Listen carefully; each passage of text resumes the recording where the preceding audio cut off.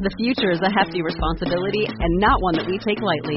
But then taking things lightly has never been what Hefty is about. That's why we've created the Hefty Renew program that turns hard-to-recycle plastics into valuable resources like park benches and building materials. To participate, simply fill up an orange Hefty Renew bag with accepted items, tie it up, and drop it in with your regular recycling. That's it. It's that easy. It's time to rethink recycling with Renew. Particular valued resources may vary by geography. More info available at heftyrenew.com. Episode 199 of the Read to Lead podcast is brought to you in part by cloud accounting software FreshBooks and by Gusto. FreshBooks offering a free 30-day trial with access to all their features. To find out more, visit freshbooks.com/read-to-lead. Gusto is refreshingly easy payroll, benefits, and HR for the modern small business. Currently offering an exclusive limited time deal. Sign up today and get 3 months free once you run your first payroll. Just go to gusto.com/read-to-lead.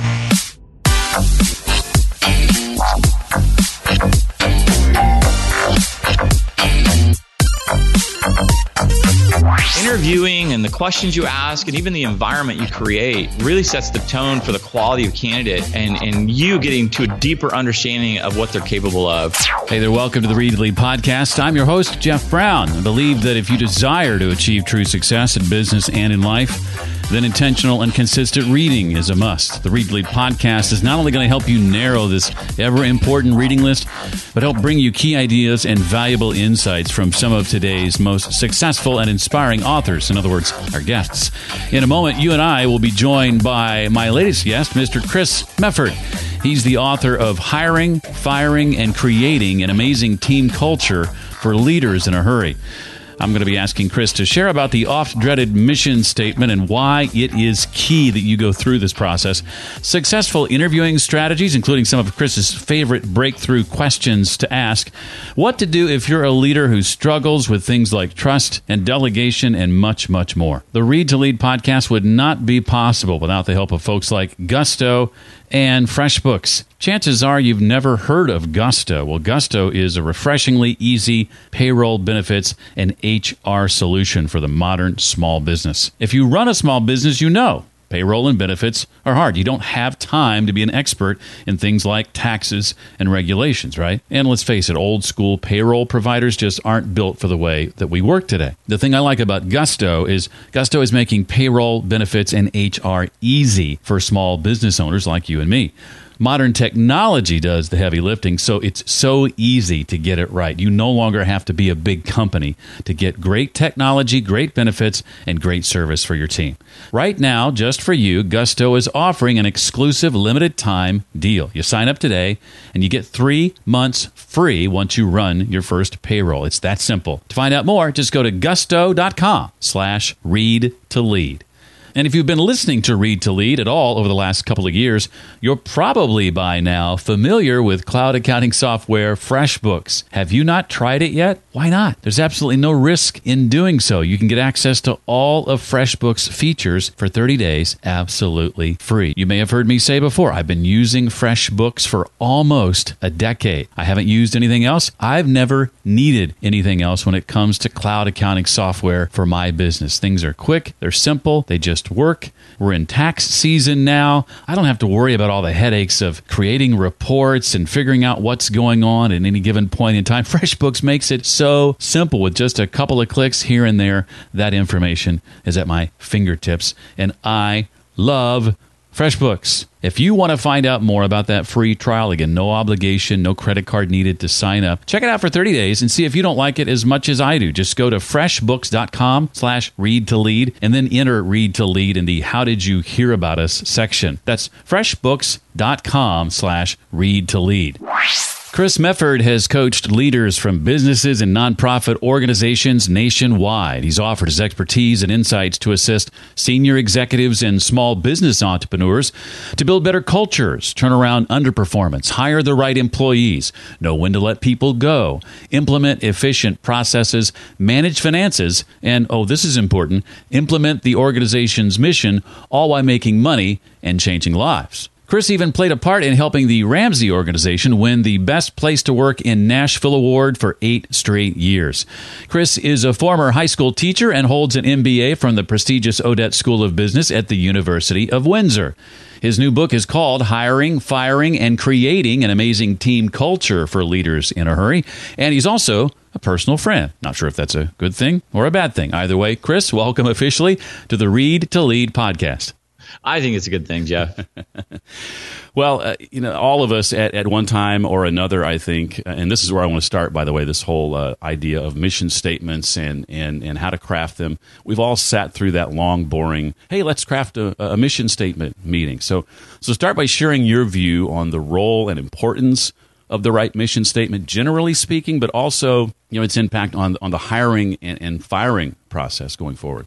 Oh, absolutely. It's funny. I hate that we have to start with mission statements. They're so boring. I mean, nobody loves them. They're so silly. Most of the time, they're just printed on the wall or they're put in the employee manual and they're never spoke of again. As I wrote the book, I thought that really the best place to start is the mission statement. And so obviously the best place to start this podcast is the mission statement. But I want to recognize this is not the most exciting. It's not the Indiana Jones we're running through, the jungles that start to the movie. But mission statements really are the guiding principle. And if they're done correctly, they can help transform an organization in ways that most people just aren't even aware of. There's this great line in Alice in Wonderland where the Cheshire Cat goes, "Hey, where are you going?" He asks Alice, and Alice says, "Which way should I go?" And the cat says, "Well, that depends on where you're going." And Alice says, "Well, I don't know." And the cat says, "Then it doesn't really matter which way you go." and that's kind of the essence of the mission statement. I think they're written, and oftentimes they're written in ways that aren't useful. I even think there's a mission statement generator online that comes up with words like paradigm and things like that to throw in for fun. But if you really keep them simple and short and to the point and focused, I think they really can help guide your organization to where you want to go. And then from there, you start to build the foundation of what it is you're trying to achieve. Hey, Chris, I want to get to the bit of the hiring process. This is something you have a lot of experience doing. What are some examples of times or circumstances maybe when you shouldn't hire, and what do you need to keep in mind when the time is right? Well, I think that, you definitely shouldn't hire under 3 circumstances, I think, right off the top. When you're desperate. If you've gotten to the point where you're just completely desperate, chances are when you're desperate, you're going to make bad decisions. You're going to hire anybody that walks in the door, and you're not going to think about how this person can help you grow as an organization, help you grow professionally, personally, and also culturally. And so when you hire when you're desperate, you've really gotten to a point where it's bad news. And that doesn't mean that you really need to hire someone. That means you hired someone too quickly. You were desperate. You just need anybody in the door. And so organizations that grow that quickly usually tend to die quickly as well because the culture is too impacted. They can't keep up. There's not enough proper training. And it just goes down the drain really quickly. I think another time when you shouldn't hire is when the candidate is the only candidate, meaning that you sort of fell in love with the first candidate that you came across, and you're like, oh, this person's great. They want to work here. They applied. They're happy to join the team. Let's hire them. And you really haven't done a good vetting and to see what's out there, how they stack up against maybe other candidates that come in. I used to be guilty of this a lot, to be honest. I'd fall in love with these candidates early on. This is great. And then what I discovered is I took my time and maybe added a second or third interview or had other people talk to them. My excitement waned. They didn't seem to get more excited about the job as I got more excited about hiring them, and it just kind of it tailed off. And so, hiring the first candidate that walks in the door, sometimes that works out. There have been an occasion where I went back and ended up hiring that first person, but not until I had a good number of quality candidates come through that I was able to sort of gauge and judge how they stacked up against the rest of the competition, if you will. And then, when it comes to job posting, essentially most organizations fail to think about the person applying for the job when they post a job, if that makes sense. So here's what I mean is a lot of organizations and companies will say, here's what we want. And they'll have this long list of skills that you need. And that's it. And so when you think about how you can personally impact this person's life who'll be joining your team, and you make the job scenario into, hey, if you join our organization, you'll grow professionally. It will be the best job you've ever had. Personally, you'll grow. The organization you're going to join is full of momentum and excitement, and with the training and quality of work you're going to do, and you're going to potentially help us change the world, depending on what it is that you actually are hiring for. And when you say it like that, I tend to get more excited about your job. And so versus, a commodity based is I'm just going to check off a box. Okay, I have these skills, I'll apply. Versus, oh my gosh, I want to apply for this company. I'll do whatever it takes to work here. There's a different change in the quality of candidates that you bring into the organization or that apply, depending on how you write that job description. And it's the number one way I think most organizations fail to take advantage of getting great quality candidates in the door. As I read that part of the book, I was reminded, and I had completely forgotten about this, I was reminded of hiring experiences I had along the way. And there were some times where I decided to break away from the norm and get a little creative with writing the job description. I didn't seek HR's permission first. It had to go through them, but I thought I'm just going to do this and see what happens. And I tried to inject not just my sort of leadership personality into the job description, but also make it fun and kind of reflect the culture of the company in the job description. And what I found is exactly what you said. The quality of people who came through were better, and the response to the job posting was much stronger as well. A lot of companies or leaders or people will leave the hiring up to the HR team or to an outside agency, and I will allow them sort of 50% of that quality control. But I want to act as sort of the general manager of the team. In this, one of my favorite movies, Miracle, about the 1980 U.S. hockey teams, when there's this great line in there by Herb Brooks, Kurt Russell, who plays Herb Brooks, and he says, "I'm not looking for the best players, I'm looking for the right players." And so many times people say that, but that's not true. They're checking boxes. This person has an MBA. This person has 10 years experience. Let's get them in.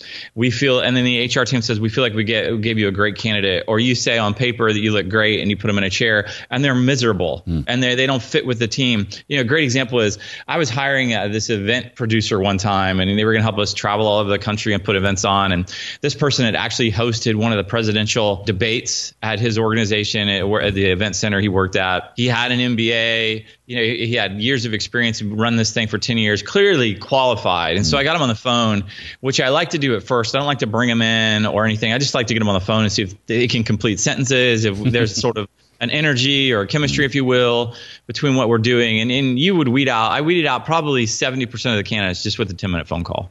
And I said, so tell me exactly why you want to work here. And he says to me, didn't you read my cover letter? And I remember being blown away, because it was sort of a T-ball question. Here's a chance for you to tell me about why you're energetic and enthusiastic. And instead, he kind of showed his personality, which was, I put it all in the cover letter. You should read that and then get back to me. It was like, clearly we weren't going to jive. He may have the greatest quality of and experience, but we weren't going to jive personality-wise from the start. And so there was no reason to pursue it anymore. And so just saying, taking that sense of, do they fit? Is it the right person for the team? It's easier said than done. So many times things are easier said than done. Where I used to work at the Ramsey organization, we made, $1 million of business out of teaching people to live on less money than they make. Don't spend more than you make. Ginny Craig, she's made $100 million corporation out of consume less calories than you burn. It's just common sense, but it's so difficult sometimes for us to adhere to that common sense. And so, of course, we want the best players, but that's not always who we end up allowing ourselves. We settle in the process. And settling is never good for anyone. You shared a little bit of this, but I'd love for you to share more about some of your favorite questions to ask during an interview, the ones that you feel have led to some of the most eye-opening insights, if you will. Yeah, in the interviewing process, I tend to like to ask questions that are complex. Because I feel like a complex question really demonstrates your thinking ability. How quickly can you think in a stressful situation? Interviews, especially first interviews, can be somewhat stressful. You don't know me that well. I don't know you. You don't know what to expect. You're kind of hoping you want this job, which is why you're here. I'm kind of hoping you'll take this job, but I want to make ssure you're going to raise the game of everybody on the team. And so I don't like questions of tell me your strengths and weaknesses. Tell me, the biggest project you worked on. I want to dive deeper. I'll ask questions like, how exactly does your company make money? And what are the two biggest expenses? Like how, I love that question because it's like, how in tune are you with the organization you currently work with? What type of work environment is most motivating to you? Describe the pace at which you typically like to work in the office and the speed of your colleagues as it relates to you. And does that frustrate you or excite you? What would your most respected critics say of your strengths and areas for development? I like to take them personally out of the situation, and I want to know how they would run it through that filter of their sort of their colleagues. Interesting. And, I love the question, do you consider yourself lucky? I feel like people who consider themselves lucky, or sometimes people who feel they're blessed, are generally prepared for life. And those people who consider themselves lucky or blessed tend to be better prepared individuals. And so I like to throw that out there. And probably my favorite question is, and if you go to my website, Jeff, you can download 20 of the most important questions I like to ask in any interview that sort of gets to the crux that are really all complex. Tell me about a time that you helped the organization grow, and walk me through that process, and what were some of the challenges and some of the opportunities that were put in front of you, and how did you react to those? Like, that's not a yes or no, and you have to think pretty quickly on your feet. And then finally, I call it the pageant question. Tell me what the biggest issue today facing our country is and why. And I like it because it's so out of left field. It doesn't have anything to do with the role. It kind of throws them off a little bit, but I can start to see how they process things quickly. And in that situation, I want to know, I'm not really looking for a right or wrong answer. I just want to know how you answer it, how quickly you can construct sort of a complex answer and sort of convince me that is the issue that's facing it. And did you just give me a one? Like, usually if they'll come in and say, well, I think it's debt, or I think it's, that's not really well thought out and comprehensive. And so I like that question. And, to be fair, a lot of times we see these pageant questions, we see these gals that kind of bomb in that portion of the talent show. I was just thinking of that. And I'm here to tell you that more men bomb on that question than women. And if men had these talent shows or whatever, the way that these pageants, the way these women do, there would be just as many YouTube videos out there we were all looking at and going viral with their answers. Talking about luck and preparation, I think it was Louis Pasteur who said, luck favors the prepared mind. The more prepared I am, the luckier I become, or something like that. Right. That's exactly it. But, I think the ultimate takeaway here, Jeff, on the interview questions are, think about it. Like, what are you trying to achieve? Like, think about the goal that you want out of this role. And then how can you go and get to the heart of who this person is and if they can handle it? For instance, I used to have these couple of positions that were very stressful positions. And so I would try and mimic that stressful situation in the interview. If I had 30 minutes or 60 minutes, usually 30, I would interrupt them constantly. I would throw new questions at them before they had finished answering the other question. I had a colleague of mine said they got an email back from someone I interviewed that they knew, and they said that was literally the craziest interview I'd ever been in. And I wasn't really looking again for answers. I wanted to know how they handled the situation. Did they start to sweat? Did they break out? Did they start to stammer? Could they hang in there with me? Could they banter? And I wasn't doing it sort of to make them feel uncomfortable. I was doing it to protect them. Like, if they could handle that stressful situation and organize answers and completely kind of flow with it, then the chances are they were going to do really well in this job. But had they not been able to, and we didn't go through that experience, they would just get eaten up by this job. And so there's a level of, hey, I've got to protect them. I don't want to put people in that role that I'm going to set up to fail. Interviewing and the questions you ask and even the environment you create really sets the tone for the quality of candidate and you getting to a deeper understanding of what they're capable of.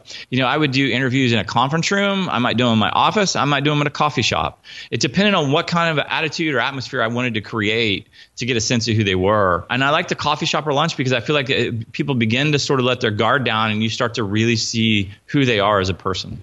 Now that we've hired the right people, let's look at another area of struggle oftentimes for leaders, and that's trusting those people, and particularly getting good at delegating is what I want to dig into. The lack of delegation or the fear of just trusting your people to do what you've hired them to do is often centered around this, it's only going to get done right if I do it myself kind of thinking. What advice would you give, Chris, to a leader who, in an attempt at maybe perfection, struggles with delegation and just trusting the people they've hired? I think there's a few problems that leaders encounter when it comes to trusting the people they hired. One is, I'll tell you a quick story. I hired this gal to be my assistant, and after about a month or two, it just wasn't working out. I was so frustrated. Every time I'd give her something to do, she would reply back with more questions, and it just felt like I ended up answering all her questions, and it felt like I was doing all the work, and it just wasn't working. So I remember I was sort of young, and I went into my boss and said, hey, she's not working out. I really think we need to start to think about how we can transition her out or move her along. So he said, tell me what's going on. And he looked at me, and I'll never forget what he said to me. He said, you know what? She's not the problem. You are. You're not talking to her in a way she understands. You hired her because she was really good at details and managing things, and you're really good at vision, and you don't like the details. But you're not giving her any information. Like, you have to give her more information so she can succeed. And so I remember I went back and I sat down and said, okay, let's do this. I'm going to give you more information, and you're going to take the information I give you and go from there. Let's meet halfway. So she said, okay. And so from that day forward, the things we accomplished together were incredible, and the amount of work we got done. And so in a sense, I wasn't trusting her, and that she knew the best way to operate, and we weren't communicating. And so there's a sense of trust in that you're the problem sometimes. And so when you fail to trust as a leader, you sort of set your team up for failure. And so if you find it difficult to trust, there's usually a few things playing in hand. They won't do it as well as I can. They won't do it as good as I can. I trust them, but I don't really trust them to get this project done because it's really important. Or I can just do it, and I can do it faster. And so those are the things that I think leaders try to convince themselves or tell them, to which I say, you're the leader, fix your team. Either get people on your team that you can trust, or train them up to a point where you feel like you can trust them, or get them out. But you're not doing yourself or your company or your department or whoever it might be any favors by bringing people in and failing to trust. Jeff, I'll go into sort of why I think that happens, if that's okay. There's a delegation situation that goes on, and I think two things are at play. There's this fear of letting go, but I think really what it speaks to is a fear of facing the new and unknown. So here's what I mean. As a leader, if I have to trust you and give you more projects and give up the work that I say can't be done as well as I can, that means I free up time. And now I have to find space and things to fill up that time with. And figuring that out, because you're in a comfortable situation, if I can just blame my team and say to them, I don't trust them, so that's why I'm doing it, then that lets me stay in my comfortable position. I've got this. My team needs me. I'm sort of a martyr. I take it for the team. My team's not great, but if I give this up, then I'll have to figure out new things and new ways to drive the company. And there's a fear on my part that I won't take that seriously, or that makes me nervous how to move forward. And so you sort of live in this comfortable zone where you blame your team, but it's really your fault because you're afraid to move forward because you're not exactly sure what the next steps need to be.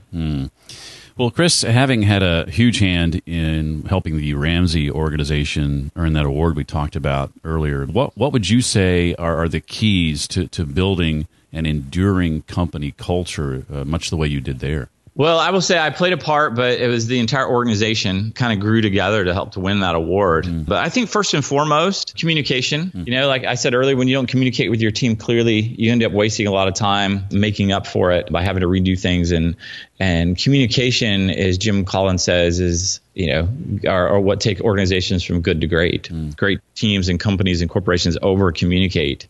And if you've ever worked in an organization where you feel like you're not in the know or they don't share enough information, there's a sense of fear that creeps in. It doesn't feel like an empowering place to work. And you wonder, like, hey, is this involve state secrets? Like, we're just really talking about, was the process that we're working on successful or not? Why the shield of secrecy? And I feel like it's a control issue.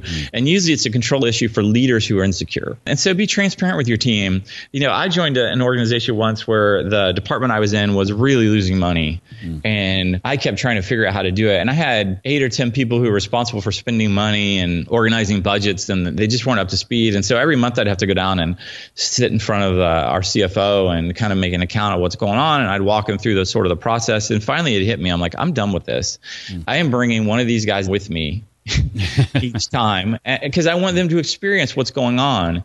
And so I did that. And then I went and I opened up the books for the whole department. I didn't say, here's what everybody makes, but just, here's the budgets, here's where we're at. And I put everybody who spent money on the team, significant money, in the same room, and I threw it open and said, help me figure this out. I can't do it on my own. Unless you guys are on board, I can't figure this out. And what happens was, I think the lesson here I'm trying to get at is transparency. A lot of people are like, wow, you did that. Why did you do that? That was risky. And I said, well, I think ultimately I did it because for 2 reasons. One, I needed their help. I didn't genuinely know how to solve this problem because they had a lot more information than I could ever possibly imagine. There were 10 of them and there was just one of me. And 2, they saw that I asked for help, which means that they're more likely to ask for help, that it's not a burden of shame if you ask your leader or someone on the team with a complex situation that you can't figure out for help.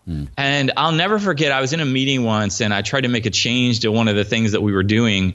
And one of these people that spent money that was in that original meeting looked at me and said, if you do that, that tweaks the budget. I have to change that just so you know. And I almost had to leave the room and start crying because they had gotten it. Like that had never happened before, where these people were fighting for the budgets that they had put in place. So I think, how to make a great culture: communication, trust, clarity, transparency, eliminate that fear, intentionally create an environment that's fun. And I don't mean like these manufactured HR parties that are kind of lame, but genuinely do things and spend time with your people. That's why I think the hiring process is so important when it comes to building a culture and getting rid of people. Is I don't care if you're the most qualified candidate.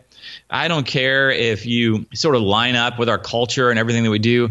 Here's what I care about just as much, not only, but just as much, is that if we get along and we can be friends. Do I want to go out and sit down and have dinner with you outside of work potentially? If we're going to travel together, are you even someone I want to travel with? And when I hired people that I kind of respected in that way, that made me better and that would raise the level of the team, everybody got on board and it really became a fun place to work. And so don't discredit yourself by saying, hey, we just have to hire the best candidate. Hire the right candidate that fits in with you and your personality. If you're hiring, the great thing is you get to hire people that you want to hire. Don't worry about what anybody else thinks.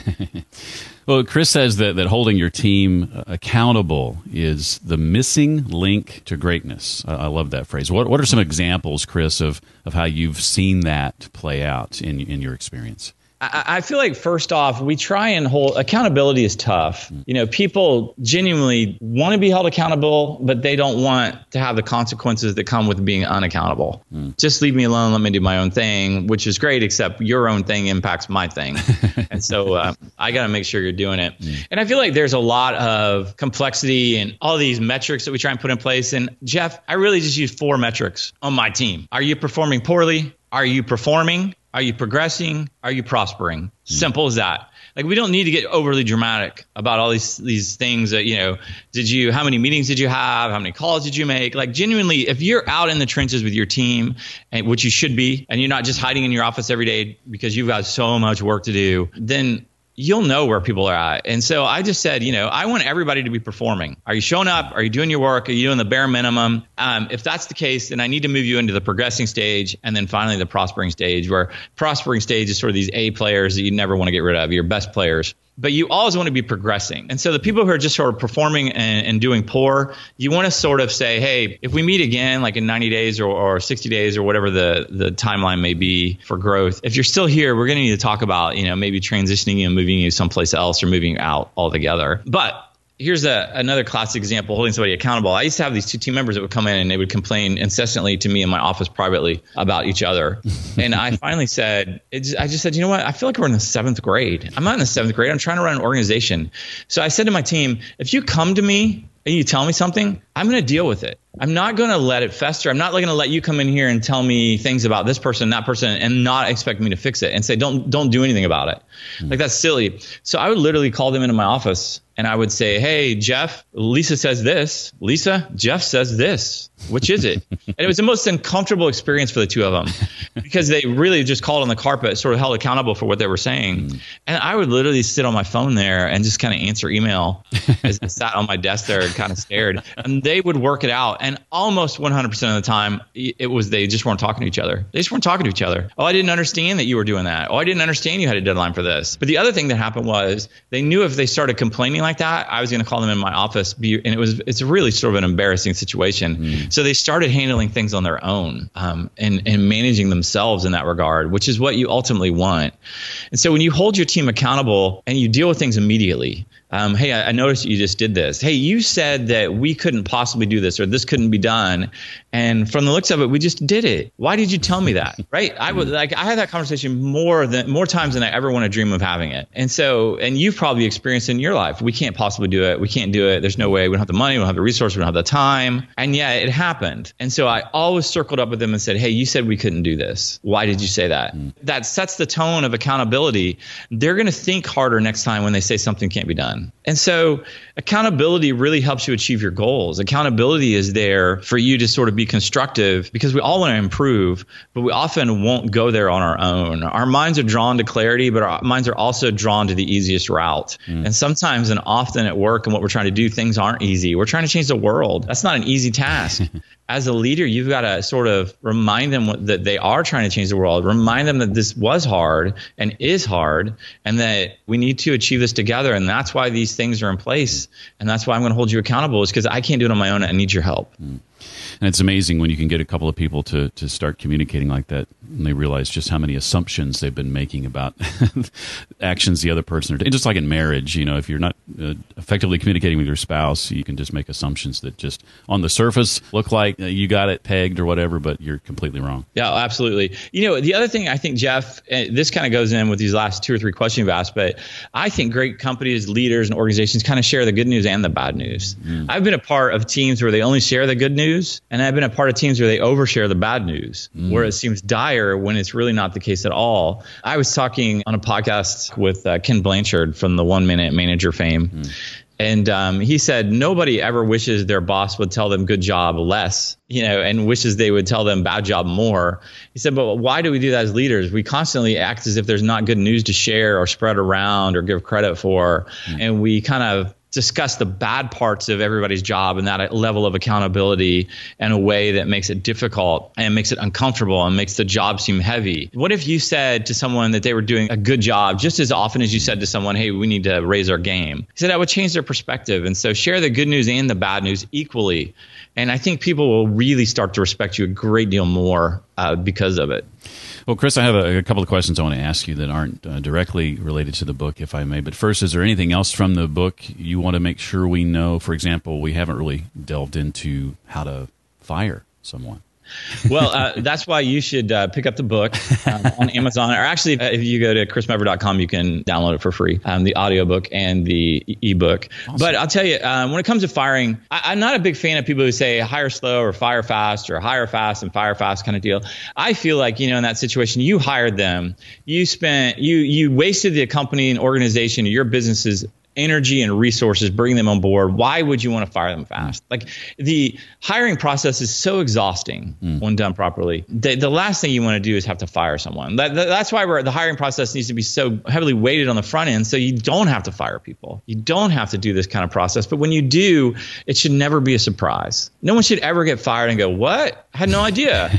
It shouldn't be, because you should be as a leader, you should be dealing with the issues, walking them through, saying in 30 days, if I don't see a change, I even go as far as to say faux fire someone, which is you call them in and tell them, hey, I don't think it's going to work out. Like, here, I'm going to give you 30 more days to make these changes, but I don't see it happening, Jeff. It's just, we've been down this road and I don't think you're going to make it. And that's worked for me on a couple of occasions where two people, it was like basically it crystallized in front of their eyes that everything was coming to a head, and they changed everything drastically, and they ended up being two of the best players I've ever had. I find that works really well with difficult team players who are really hard driving thoroughbreds, if you will, that have always been sort of hard to kind of break and sort of fit into this mold you need for the cohesiveness for the team to thrive. But firing should really be done in a very honoring sense, and a sense that it shouldn't be a surprise, because if you fire emotionally, you really just put your whole company, organization, department in a poor position. What happens is when you fire, the people that are there on the team, they see how that happened, and you create a sense of fear now in them, because if you can just fire someone willy-nilly because of this or that without much warning, that can happen to them. And so they're nervous. And so when you fire someone, you need to think just as much about the team that is going to stay. And so they're watching. And if you don't want to kind of create this sense of fear or uncertainty, then you need to walk them through and show, hey, when you get asked to leave the organization, we're going to do it in a very honoring and very kind sense, not a very harsh and embarrassing way. Think about the books you've read over the years, Chris. What would you say are the 2 or 3 titles that immediately come to mind as having had the biggest impact on you, and why? A couple of books. Linchpin, I loved, by Seth Godin. I didn't even actually read the whole thing. I got to this section, I think it was about a third of the way through, and he was talking about the kind of people that most leaders or organizations want when asked. And they said, I just want someone who shows up on time, doesn't create drama, and does what they're supposed to do. And I remember reading that, and then Seth Godin in the very next sentence says, ironically, those people never get promoted. And I don't think it's the people that don't show up on time that'll get promoted. I think it's the people that just kind of find a flow and don't ever sort of challenge the status quo, aren't trying to drive the organization to be better. And I was at a situation in my life where that was the case. I literally said, look, I'm so frustrated. I'm just going to come in and sit here and just do my job, and I'm not going to do anything. And I remember reading that and thinking, wow, that's me. That's me. I'm frustrated because I want to be honest and I want the company to be better, and I can't get them to notice. And so I crafted an email and sent it to leadership. I copied my boss, I didn't want to keep him out of the loop, but just said, hey, I'm frustrated. Here's why I'm frustrated. And my boss came to me and said, hey, I wish you wouldn't have done that. That was frustrating to me and also embarrassing. But you know what else happened? His boss came down and said, let's talk. This is incredible. I didn't know these frustrations. And so it was really starting my trajectory. I ended up getting promoted out of that. And so Linchpin for me was that. Then another book I really love, Jeff, is called Insanely Simple: The Obsession That Drives Apple's Success. And it was written by Ken Segall. He worked for Chiat Day, the ad agency that Apple used to use. I don't know if they still do, exclusively for all their ads and all their cool, trendy, kind of iconic stuff that they did. And he writes about being involved in these meetings with Steve Jobs, looking at it from the outside. He wasn't in the organization. And I think sometimes as leaders, we can look at these large companies like Apple and say, we can never recreate that. We couldn't do things like that. And, these big guys have all this money. And he sort of starts at the ground and he talks just simple things that Steve Jobs does and how he ran a meeting. And I just love it because it was just really good, practical stuff for anybody to use.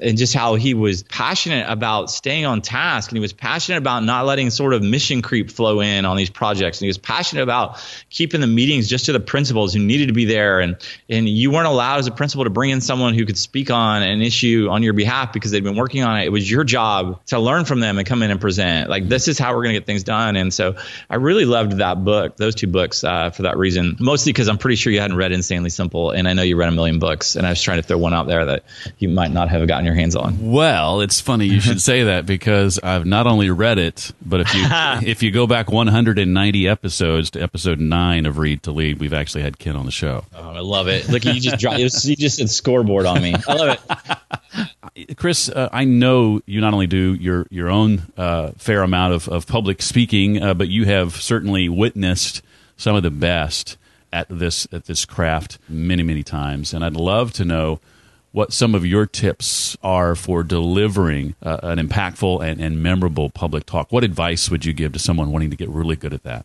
Oh, man. Two pieces of advice. One is practice.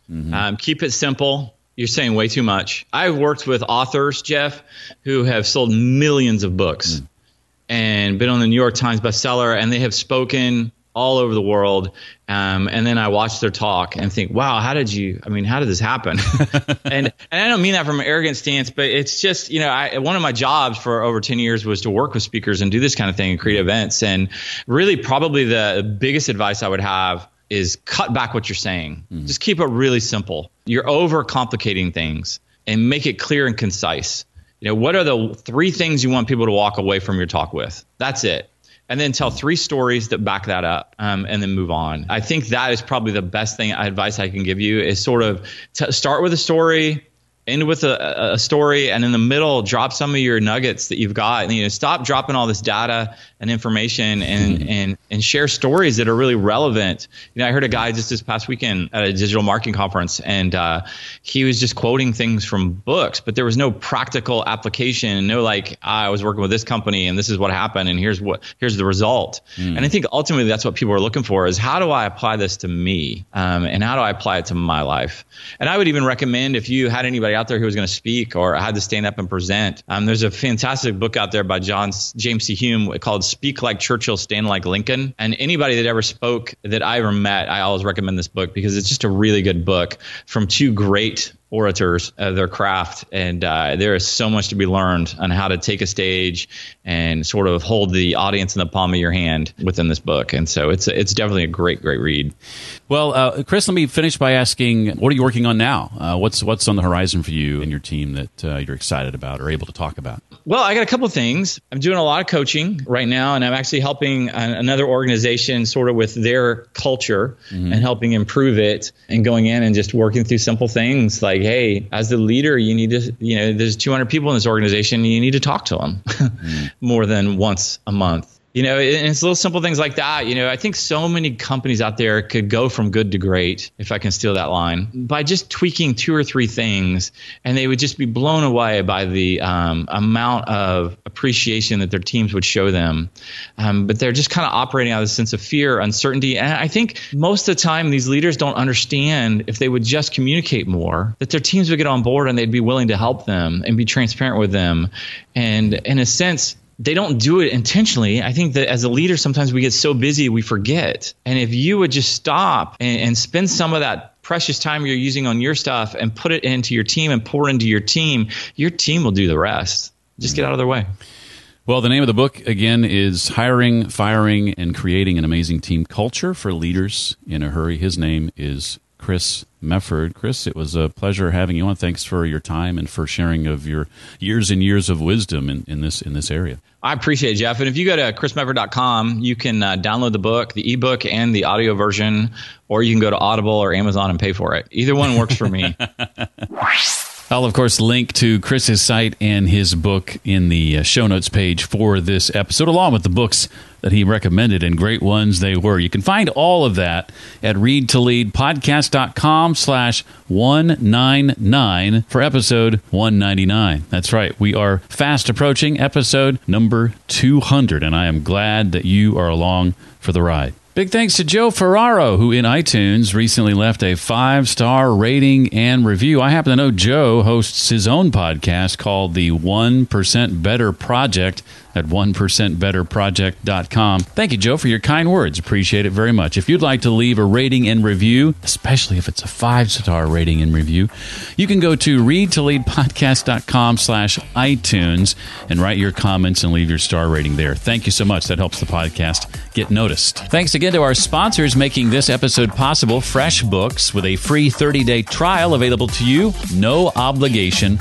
and access to 100% of FreshBooks features free for 30 days. Go to freshbooks.com/readtolead and enter Read to Lead in the How Did You Hear About Us section. Thanks also to Gusto, a refreshingly easy payroll, benefits, and HR solution for the modern small business, where you no longer have to be a big company to get great technology, great benefits, and great service to take care of your team. Sign up today and you get 3 months free once you run your first payroll. Just go to gusto.com/readtolead. Well, that does it for this week. I look forward to seeing you next time. Until then, remember, leaders read and readers lead.